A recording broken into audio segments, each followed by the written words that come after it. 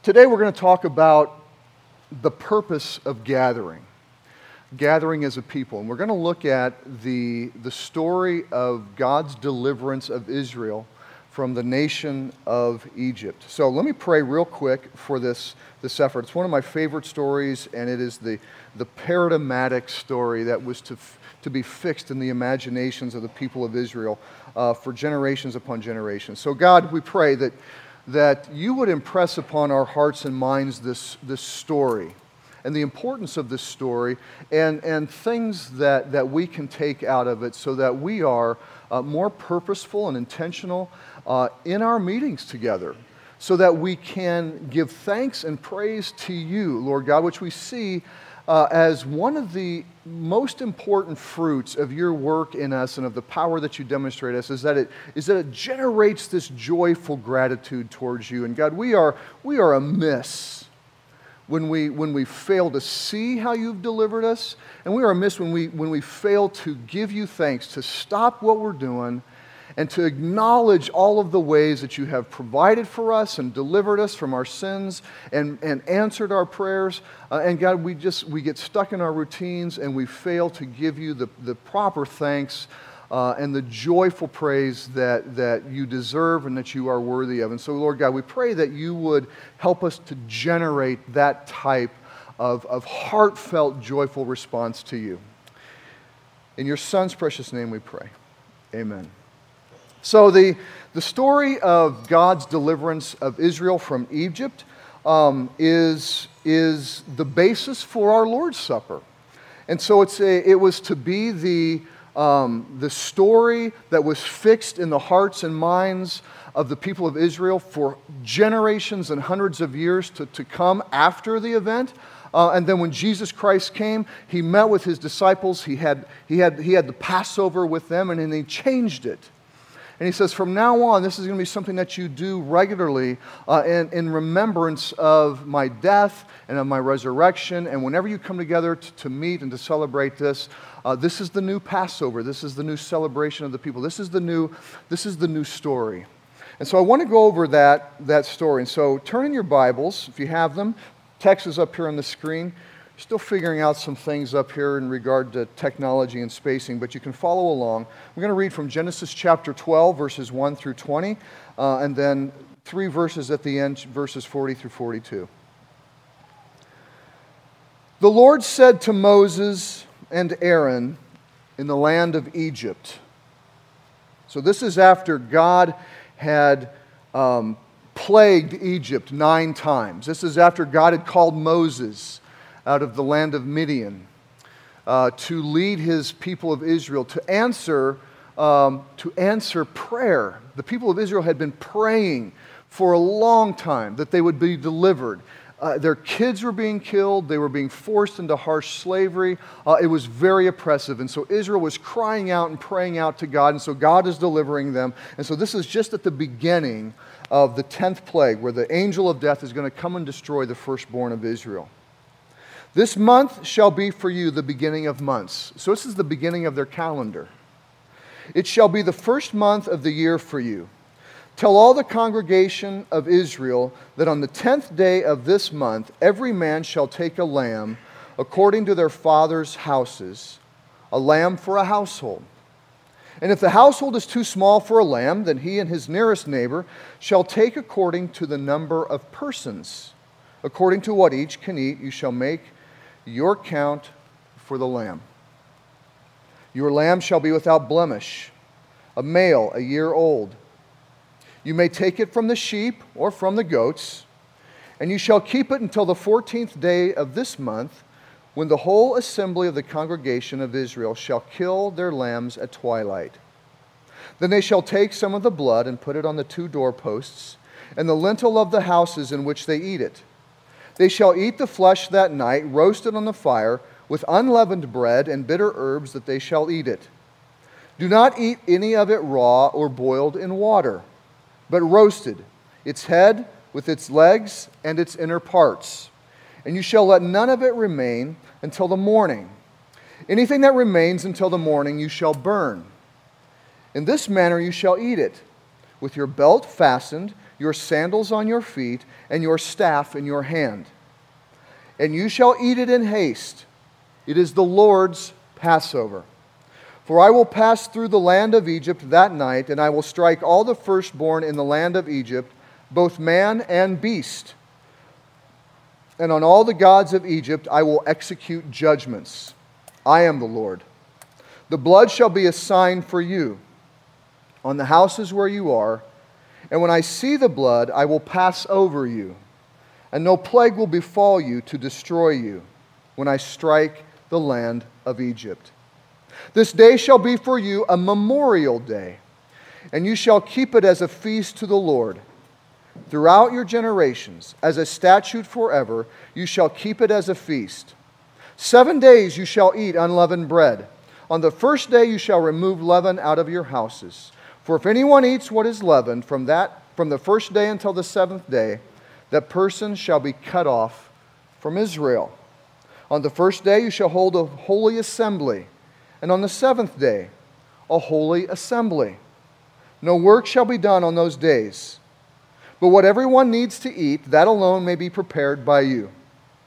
And you shall observe the feast of unleavened bread, for on this very day I brought your hosts out of the land of Egypt. Therefore you shall observe this day throughout your generations as a statute forever. In the first month, from the 14th day of the month at evening, you shall eat unleavened bread until the 21st day of the month at evening. For 7 days no leaven is to be found in your houses.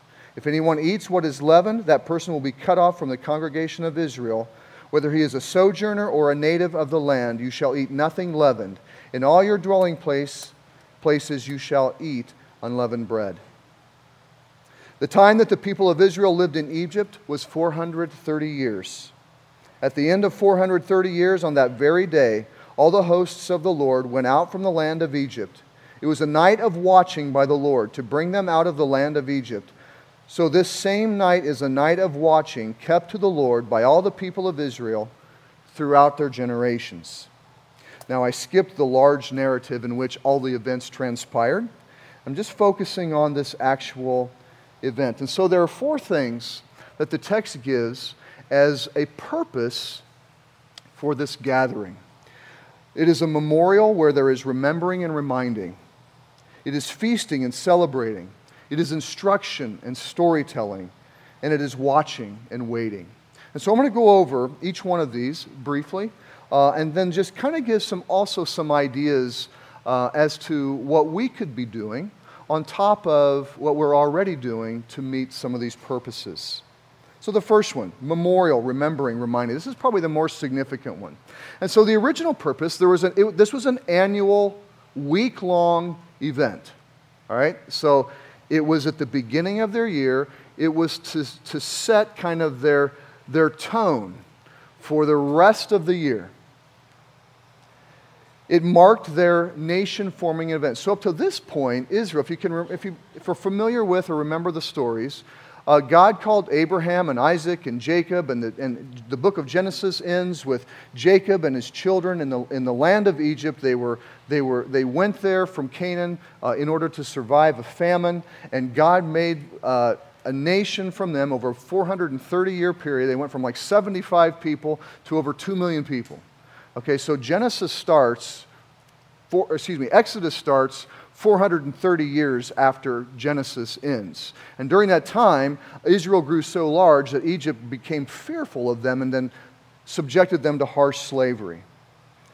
And so this is what really creates them as a nation. They were a family, they were a people, but there was nothing really defining them outside of the bloodlines and of them being hostage in the land of Egypt. God had done nothing with them during this 400-year period. And so the memorial, what they are to be remembering is first of all, the harshness of Egypt. So the families were to be telling their children these stories about how Egypt became so fearful that that the Egyptians started killing their children. They were supposed to be telling stories about how they were enslaved to harsh labor. They were also to tell the stories of how Moses was called out as a prince of Egypt and then went away for some years and then came back and led Israel from the land of Egypt. They were supposed to tell how at the beginning they didn't trust. They didn't trust Moses. They thought he was arrogant. And so they rejected his early efforts to lead them as a nation. See, they were to be telling these stories. We read these stories and we kind of just think of them as matter of fact now because we don't put ourselves into the lives of the characters. But if you're sitting there as Israel, oppressed by Egypt, even though you've been crying out for God's deliverance and for salvation, you've been oppressed for so long that you're scarce to believe that this one guy is going to solve your problems. And so they rejected him at first. But then, after God demonstrated his power through Moses, Israel began to believe. Not just in Moses, but in the God that was behind Moses. And so they went along with it, and they began to buy into this story that God was going to deliver them through Moses. And so there are stories there about how they as individuals and they as families and they as tribes and them as a nation transitioned and changed from disbelieving to believing based upon what they began to see as evidence of the power of God. They were to tell stories about the 10 plagues, where God turned all of the water into blood, where there were insects and all kinds of plagues that God was bringing upon the nation of Egypt. They were to be telling these stories. They were to be telling the story of when God sends in the destroyer to wipe out all firstborn children in the nation of Egypt except for the Israelites, but only if they put the blood of the lamb on their doors. And they were to tell the story of over 2 million people. And so the text says that there were over 600,000 men. And then it says, not including the women and the children. And so, over 2 million. Over 2 million people. So a story of a number of people almost equivalent to the Twin Cities metropolitan area.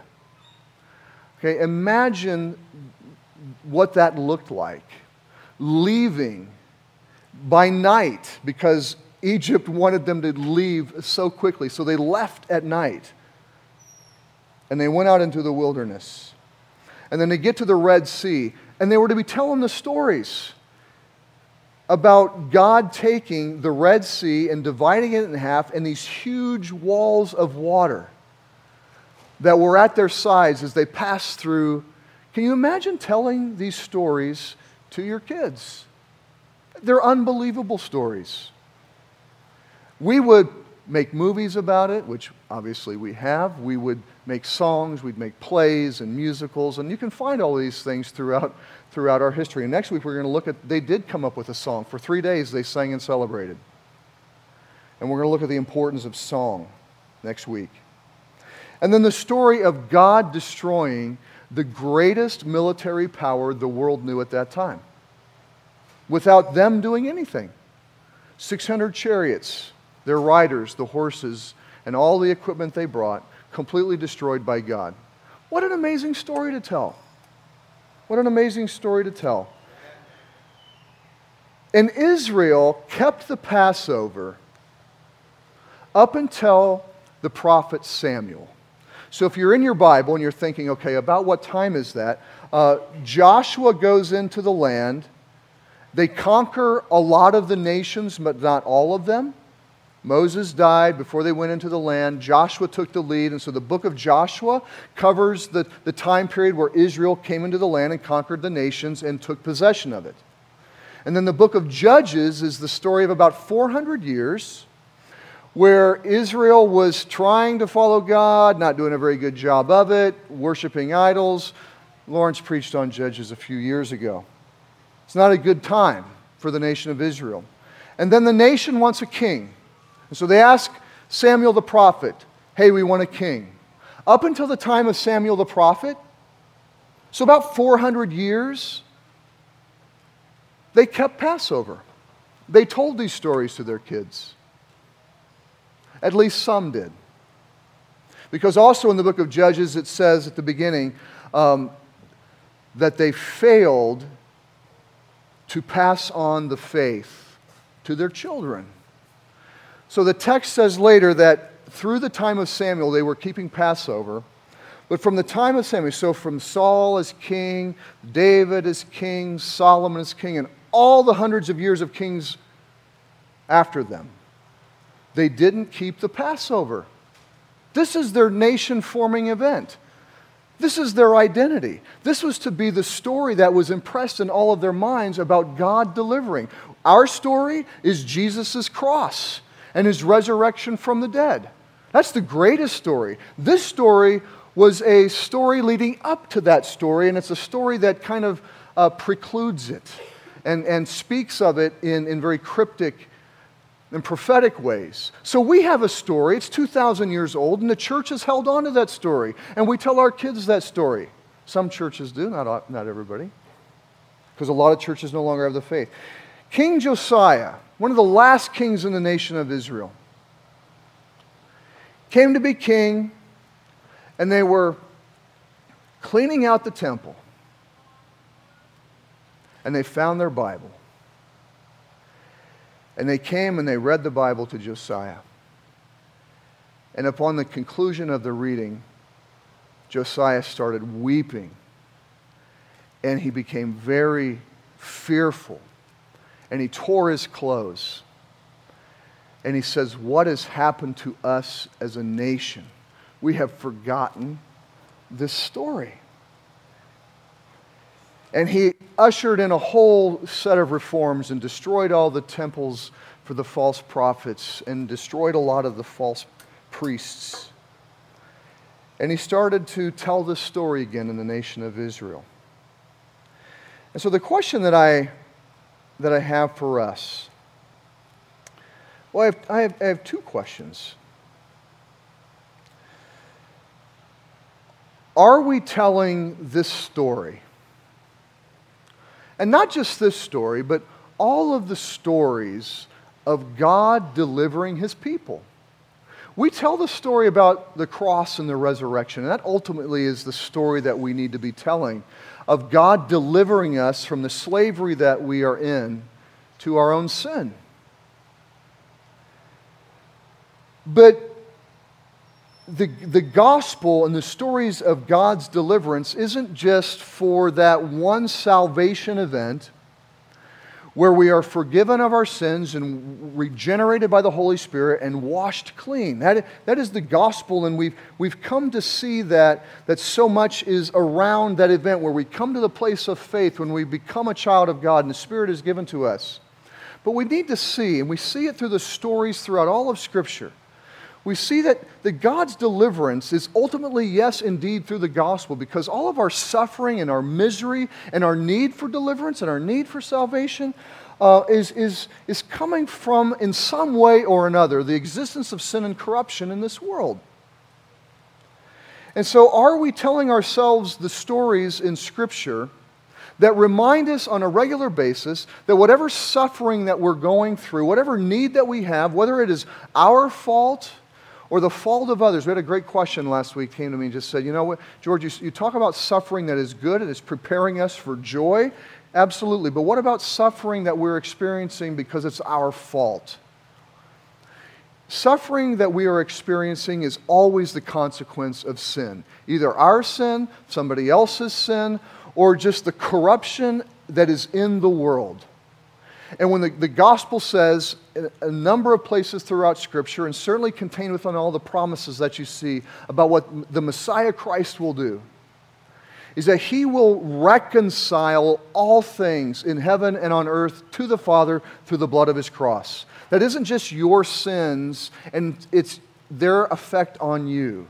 It's your sins and their effect on you, and your sins and their effect on others, and other sins and their effects on you, and the sins of all of people and of nations and of races and of the systems and institutions and governments, all of the sin. Jesus Christ is working, and turning and twisting, and eventually it'll come to an end. And everything will be summed up in Jesus Christ, where everything that is evil and has not repented will be destroyed, and everything that has been a part of God's redemptive process will be transformed and made beautiful. Amen. Especially those who have called upon His name. So we are always experiencing suffering to some degree because of our sin, somebody else's sin, or the sins of the world against us. And it is in those moments where we've got to cry out for deliverance and cry out for salvation. But oftentimes in our culture, our culture is so oriented around pursuing a comfort and peace that just becomes our lifestyle. And we stop seeking God for the true peace in mind and spirit that we can have even when we are suffering. Instead of that type of joy and peace, which is enduring and deep-seated, we look for surface level peace in our culture that seeks for comfort, and we bypass the deliverance that God gives. And so we keep satisfying ourselves with more of these things that kind of are band-aids. And I think that we should be thankful for the blessings that we have. But I think in some ways, the challenges that we face in our world are some of the most extreme, because I think they're some of the most dangerous, because they can sedate us to where we really need God. And so are we telling the stories that keep us in the mindset of needing God? But the other question that I ask is do we put ourselves into places and situations where we're striving to love and serve others and to do good in this world, and we are really going to have to depend upon God, or else we won't make it? And I asked myself that question, and I've told stories from the pulpit in here of circumstances in our lives where we've had those kinds of circumstances. But as I was thinking this week, I thought of Ty and Sarah Schoback. And I know many of you know them and some of the circumstances that they're in, and some of the challenges that they face. But about a year and a half, 2 years ago, they got the idea to start a business so that they could provide jobs and do good in the world and provide income to support some of the projects that we were doing, like Twin Cities Ministries and the efforts that we've got in Portugal and in Mozambique and some of these other things. That was their goal. They felt like they had the resources to do it. They felt like they had an opportunity and calling to do it. And they got some counsel from people that had started their own businesses, and they got a lawyer, and they really worked hard at it. Well, into the process, they hit some significant challenges. Significant financial challenges, significant people challenges and relationship challenges. And they came to a place where their livelihood and welfare as a family was really dependent upon God delivering them. And they had passages. Psalm 37 is a beautiful psalm about God delivering from wicked enemies. And that became a significant theme and prayer for them. And they made decisions to fast in certain ways until God delivered them, in particular from this one really wicked person. But along the way, they also were taught by God areas in their life where they really needed to repent and to deepen their commitment to the Lord in regard to their family and where they were living and their finances. And they really came to a place, instead of letting these circumstances destroy them into bitterness and anger and shame, they kept the process exposed to their house church, to their leadership, to the elders. They stayed in prayer and they sought God's deliverance. And they're still seeking God's deliverance in it. But God has delivered in some significant ways. But along the way, He's taught them a lot. You know, for years and for generations, they're going to be able to tell stories to their kids. They've got two girls that, I'm sure had a sense that the last year and a half has been stressful, but they don't know why. But as they get older, those are stories that Ty and Sarah are going to be able to share with them. And we have other stories of deliverance in the church. And I called Ty and Sarah up and asked them if I could share these things. But oftentimes, we either don't think we have enough resources, we don't have enough opportunities, or we're just blind to what good we could do, or maybe we see the good that we could do, and we're not willing to step out in faith because we know that if God doesn't deliver, we're not going to make it. Those are hard things to do, especially if it's going to interrupt our comfort, our financial welfare, or the safety and security of our families. The people of Israel, this was home for 400 years. That's longer than the United States has been a nation. This was their home. And we're going to see that as they get into the desert, they're going to start complaining. Now, I'm going to bring up a specific detail on that. So, in terms of what could we do? What could we do? I think, we've got the serving a movement time in our Sunday mornings. Maybe we should insert a time that we have where somebody is remembering God's deliverance. Maybe in our house churches, we make a more concerted effort to hear the testimonies of people, not just about how God initially saved them, but other ways that God has delivered them throughout the years. Every time we've tried to do this in our house churches, we kind of start out and it just kind of sputters. We forget to do it. And so, again, there's a few things that came to mind as I was preparing this that I'd like to talk about and discuss in my own family and in our own house church, just about taking more intentional time and effort to remember and to thank God, which gives us more, I think, energy and boldness to continue to take steps that require His dependence upon Him. Second thing, feasting and celebrating. I've always found it really interesting that God gave them instruction to feast with their belt fastened and their sandals on and a staff in one hand. Okay, so you can kind of imagine they're fully dressed as if they're ready to just go out the door. All right, imagine when you're leaving for a trip. You've got your suitcase, you've got, all your stuff ready to go. Excuse me.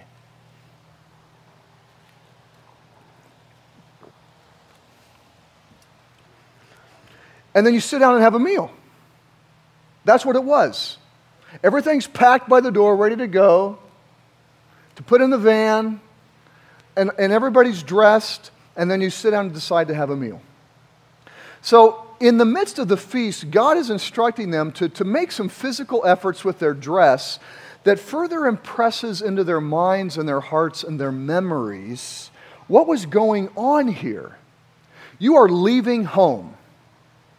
So for generation upon generation upon generation, they were to kind of replay, put a drama. They were putting drama behind this. You're leaving home. God is about ready to deliver you. And then so there's 7 days. It's a 7-day long celebration. They couldn't work on the first day. They couldn't work on the seventh day. They could work in between, but they were not to eat any bread with yeast in it for the entire 7 days. So the whole 7 days, this whole week, we have 52 weeks a year, so it's 2% of their lives, was devoted this entire week to thinking about God delivering them, to be retelling those stories to their kids and to one another. And so the feast and the dress further impressed upon their memories so that it would be memorable, so they would hold it in their minds. And it gave it a sense too. I mean, imagine again, put yourself into Israel's place. You've been in this place for 400 years. You've built homes. You've built gardens. You've established systems and processes, and everything's going as a city. I mean, they're a city. A city of over 2 million people, and they're just going to go up and they're going to go walk around in the wilderness, and it's midnight. And you're not really sure. I mean, you've seen God do some incredible things over these 10 plagues. But where's home going to be? Where's home going to be? And so there's some danger to it in your mind. And God is trying to help them understand and to put some things into their practices that would kind of give a sense of that tension and of that danger and of the unexpected to come. And then He's just going to blow their minds even more. And so we have our Lord's Supper. We have a regular feast, so to speak, that we engage in on a weekly basis. My fear is that Lord's Supper, and I think this is the fear whether we do it once a week or 4 times a year or once a year, that it just becomes something that's a part of what we do. And we don't think about what it means. We don't think about the significance of it. We're not telling the stories around it, or we're not giving it the time or the solemnity that it really requires. And I think maybe in our house churches, perhaps we should make some more intentional celebrations, maybe around the holidays. I don't know, but a week long, they as a people were to be remembering these things. You know, when we come into Christmas time, it's like, whatever, to Thanksgiving. Thanksgiving to Christmas is one month that's in the Constitution. And so we're to be thinking about Christmas for a whole month. Really, it's not thinking about Christmas, it's thinking about buying things, because that's why Congress instituted that month-long thing, is so that we'd have more time to buy things, because the merchants persuaded Congress to make that. Anyway, our culture has a whole month devoted to consumerism. So we as a church could maybe take that month of consumerism and think of it maybe as a month of service in celebration of Jesus, even though He was born in the spring. That's another message, right? Perhaps we have an annual celebration in the fall that maybe we get dressed up for. Maybe we have a dance that commemorates the founding of the church. Something that gives us a greater sense of God's work in us as a people, that gives us a greater sense of our identity as a people, some things that we can pass on to future generations. These are just ideas, things to talk about in your house churches. Instructing and storytelling, all these kind of things are integrated. They had an event that broke up the normal. And the children were asking questions. Hey, why do we do this? Why do we take a whole week off of eating bread that's not as good as the bread that we eat the other 51 weeks of the year? I like leavened bread. Well, here's why. Here's why we get dressed up and looks like we're heading out on a journey and we're just having dinner. Here's why we do this. Here's why we kill this lamb and put all of its blood in a basin and spread the blood on our doorposts. Here's why. And you tell all those stories, and you tell about your own journeys of faith. I thought that Moses guy was a lunatic. But after the 3rd plague, it really became clear that God was behind this man. So all of that whole nation had stories to tell, all those families, all those people. Can you imagine observing? The movies now, they do a great job at it. Can you imagine observing the Red Sea and the wall of water at your side, and then you going safely through it, and then the largest army in the world being destroyed by an invisible force that you knew only as God? And you didn't have your Bible. You had some fragments, or the nation, the people had some fragments of their history that is largely the book of Genesis, that Moses took and incorporated it into the 5 books of Moses, the Pentateuch. You didn't have a Bible. All you had was this history from this guy named Abraham, and a few stories about him and his kids, and then 400 years of slavery. That's all you had. And then you see something so amazing and incredible. Beautiful stories. We must tell our stories, but we've got to have stories to tell. Anybody see that movie Hacksaw Ridge lately? If you haven't seen it, you need to go see it. You know what? I got done watching that movie, and the first thing I thought was, imagine having that story to tell. It is incredible. Now, we checked some things out historically. So here's the story. You got to see the movie. We're not really giving it away. So there's a young man. He's a devoted Christian. And he wants to serve in the army during World War II because he has a sense of duty. And he felt like it would be morally wrong to sit home as a conscientious objector when all of his friends were going off to fight for his country. But he didn't have the conviction. He had a conviction that he couldn't hold a weapon. Okay? Nothing really out of the Scripture, more so out of what had been going on in his own family. But he determined never to hold a weapon again. And so he was made fun of and made fun of and made fun of by his platoon. But he got through boot camp. He wanted to be a medic. They assigned him as a medic.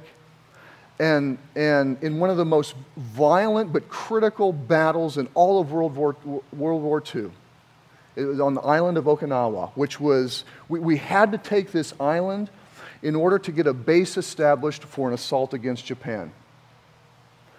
And so they had the Allies had to take this island, and they had to take this particular coastline that had a 400-foot cliff wall that they had to climb up in order to take it.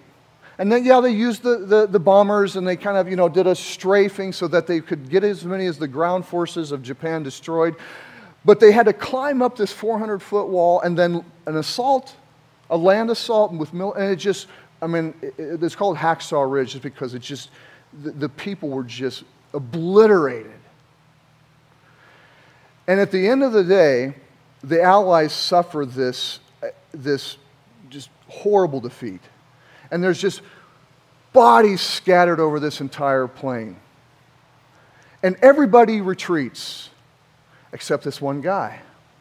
And not everybody's dead. Some of them have their arms blown off or their legs blown off. He spends the entire night going out, and there's still enemies out there patrolling. He goes out, he grabs somebody, he brings them back, and lowers them down with a rope. All these people that have been wounded and have lost limbs. And over the course of the night, 75 people he let down. And so he becomes this big hero.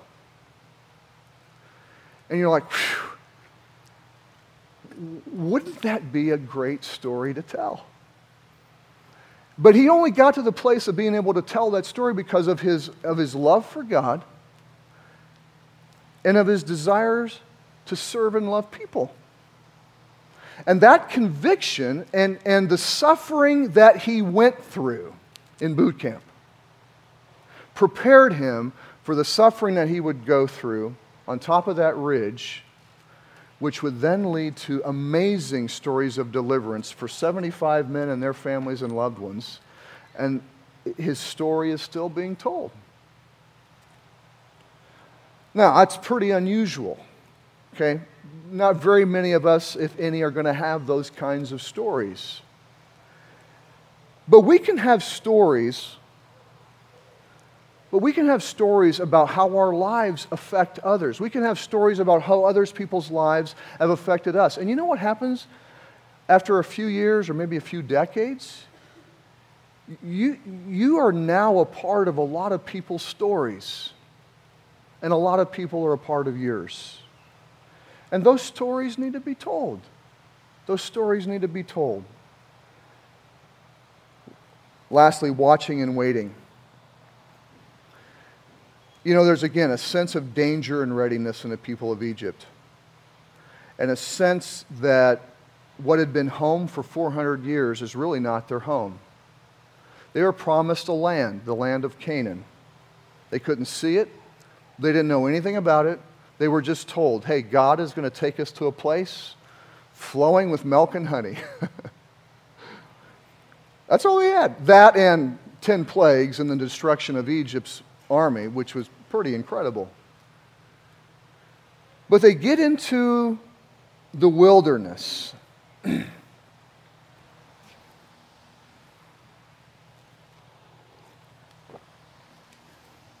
in a very short period of time, they start complaining.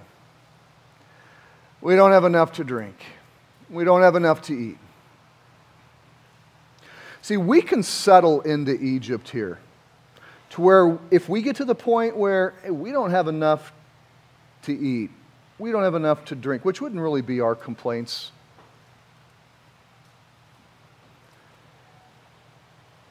And we can settle in and just pursue living in Egypt or living in Babylon, if you take the metaphor out of Revelation. Babylon being the quintessential image of everything opposed to God. We could settle into Babylon. America is Babylon, the global culture of pleasure and power. Well, they come to this place, Numbers 11. I'm just going to read it. And the people complained in the hearing of the Lord about their misfortunes.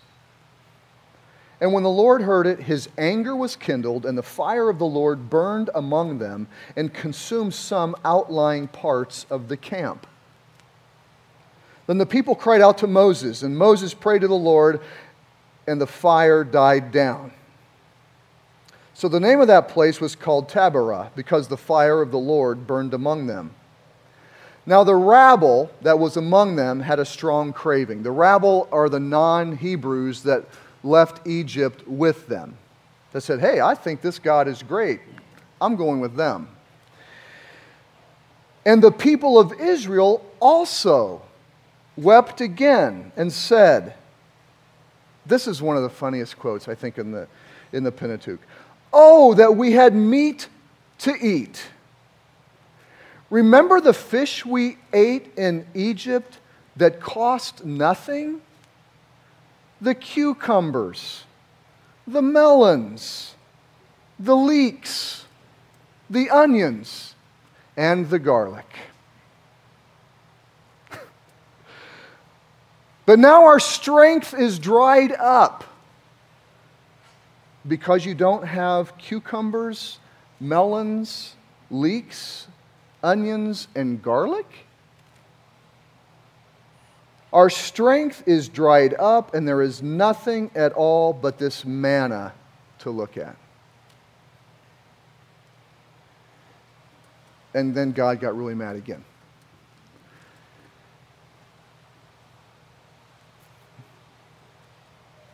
We can settle into Egypt.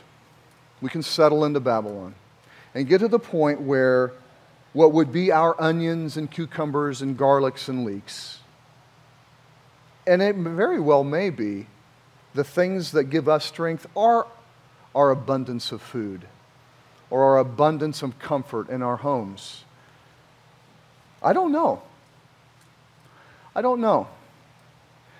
But what I do know is that it seems like when the people of God see a need or see a way to serve or see a way to do good, and they believe that their resources, along with the promised resources of God and needing the required resources of God, we can accomplish and we can meet the needs. We can do these things. Our next opportunity in Twin Cities Ministries, and we've talked about this for a while, is a woman's home with children. It's a whole different thing than a men's home because we have no children with the men's home. It's by law, and we wouldn't want to do it. And so it's going to have to be a much more substantial thing, like a fourplex apartment where a woman and her children have a place of their own. Each has a door. It's like an apartment or a condo type of thing. So Seth said there aren't very many places that meet this need. But we can't do it just as Twin Cities Church. We're going to need New Life Church. We're going to need other churches. And I'm going to use this as kind of a gathering point around a project, because what I have found over years of ministry is that people have a lot of good intentions of doing something together and being unified together, but if there's not a specific project to work on and go towards, nothing ever happens. And so I want to use this need as a project, and it'll take some time, but we've got some learning and some organizational capacity to build up before we're able to do it anyway. But that's a big need, and I want us to all be praying about that. It's going to be a big financial need, and then there's going to be a big shepherding need, okay? Single moms or moms that are estranged from their husbands with kids. You all know the needs there. It's hard enough when your whole life is together and in order to have small kids and keep a household and for the marriages to stay good. It's hard work, a lot of need. It's just one thing. Here's my concluding thoughts. There are needs and opportunities that need God's deliverance in us and around us, small and big. And as families and house churches and as a church, I believe we do generally well in seeking God, serving, and giving to help people experience God's deliverance on an ongoing, continual basis. I really believe that. Here's where I think we could improve.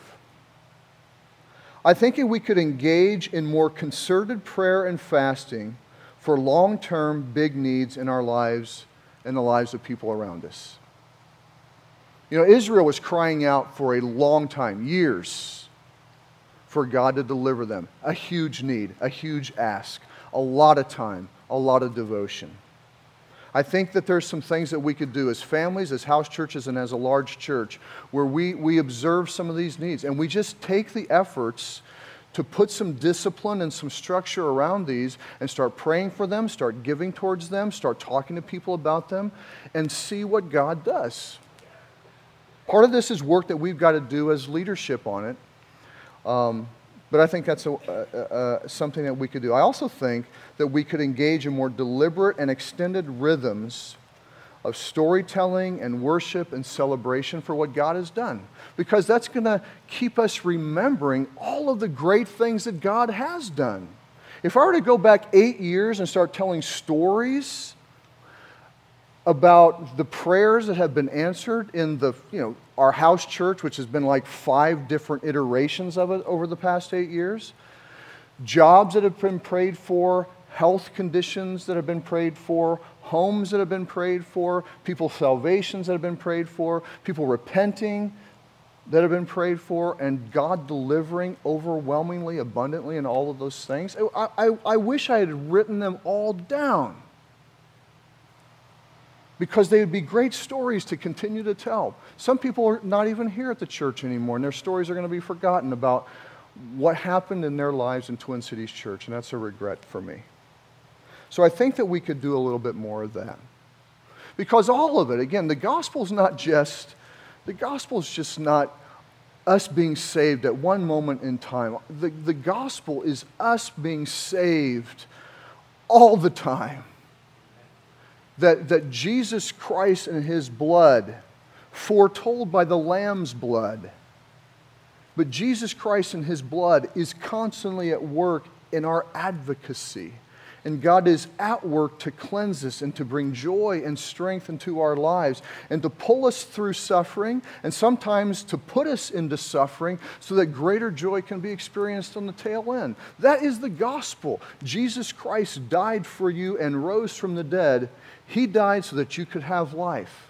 And we need to stop seeing that just as our point of salvation and start seeing that the blood of the cross is our salvation all the time. Little things that cause us anxiety, big things that may destroy our lives. And then celebrating when God redeems and saves all of us. Let me pray.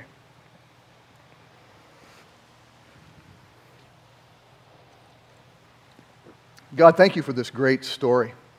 Thank you for the power that was manifested there in the deliverance of Egypt. But God, greater power was manifested and demonstrated and displayed in the resurrecting of your Son. And your scripture teaches that that same power is at work in us. Unbelievable. But God, we think lightly of it. So God, our prayer is that you would strengthen our faith and our hope in that power so that we have the willingness to step out